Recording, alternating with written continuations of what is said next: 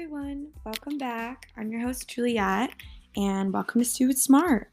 If you're just now joining us, Stupid Smart is a podcast that attempts to normalize being stupid smart in academia to increase transparency and help reduce the stigma of always having to be on in a classroom setting.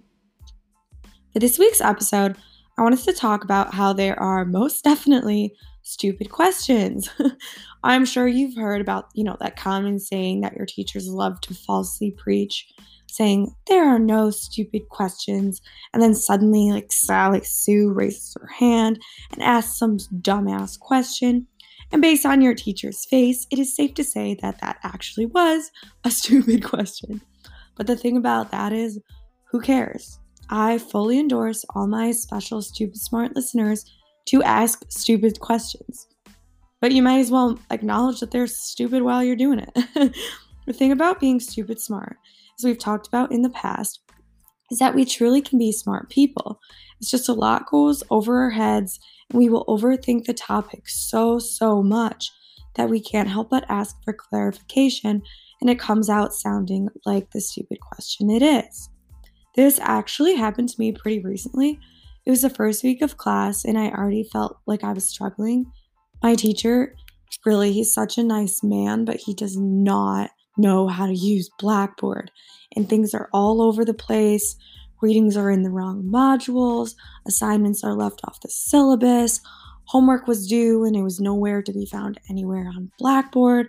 So it's safe to say I was definitely feeling a bit frustrated and flustered. So anyways, my teacher gives us this pack of work and starts going through it saying, oh, this one's homework for next week. Make sure you do this reading and this worksheet and this essay. None of it was linear or adhered to the syllabus at all. So I was feeling really lost. And to make up for my obvious confusion, I kept trying to list the assignments back. So I would say, okay, sorry, professor, I just wanted to double check. We have 5 worksheets, these 2 readings, and 1 essay for Thursday. And he would say yes. So I'd be like, okay, great, cool. I'd write it down in my planner, and I was content. But then throughout the class, he kept changing what he was assigning. So I had to just double check another time at the end of class because my imposter syndrome was running high, let me tell you. And then finally, when I asked this, some girl turns around after I had just asked for clarification one last time and says, wow, you're really stuck on the amount of assignments we have to do. You keep repeating numbers in a super snarky tone. Now I had just already been through a lot that class. So being the ball of stress that I was, I kind of snapped back and I said, I'm sorry if that was bothering you. I often need to think out loud, and I just wanted to make sure I knew what was due for class Thursday since he kept changing it and we were not following the syllabus. And lo and behold, her ass shut up and never has said a rude thing to me since, and she even apologized. Yes, it's good to put people in their place. Anyways, the moral of that story was in part for me to rant because I still kind of find it really annoying, but also the fact to show you that that girl, and I'm sure others in my class, were sick of me asking for clarification, and I have no doubt totally thought the questions I kept asking were stupid questions, and they were, but who cares? I needed clarification, so I asked for it. And I'm sure despite the moans and groans, people needed the same thing. They were just too shy to speak up for fear of people thinking they were the ones who were asking the stupid questions. However, at the end of the day, no one's perfect. We go to school to learn, and if that means making a fool of yourself every once in a while because you didn't understand the assignment or have no idea what book this is that everyone's talking about, then ask.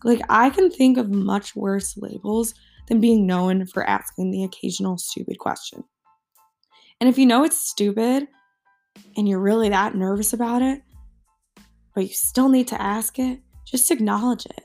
I all the time say, I'm sorry, I know this is a stupid question, but what is this book that you guys are talking about?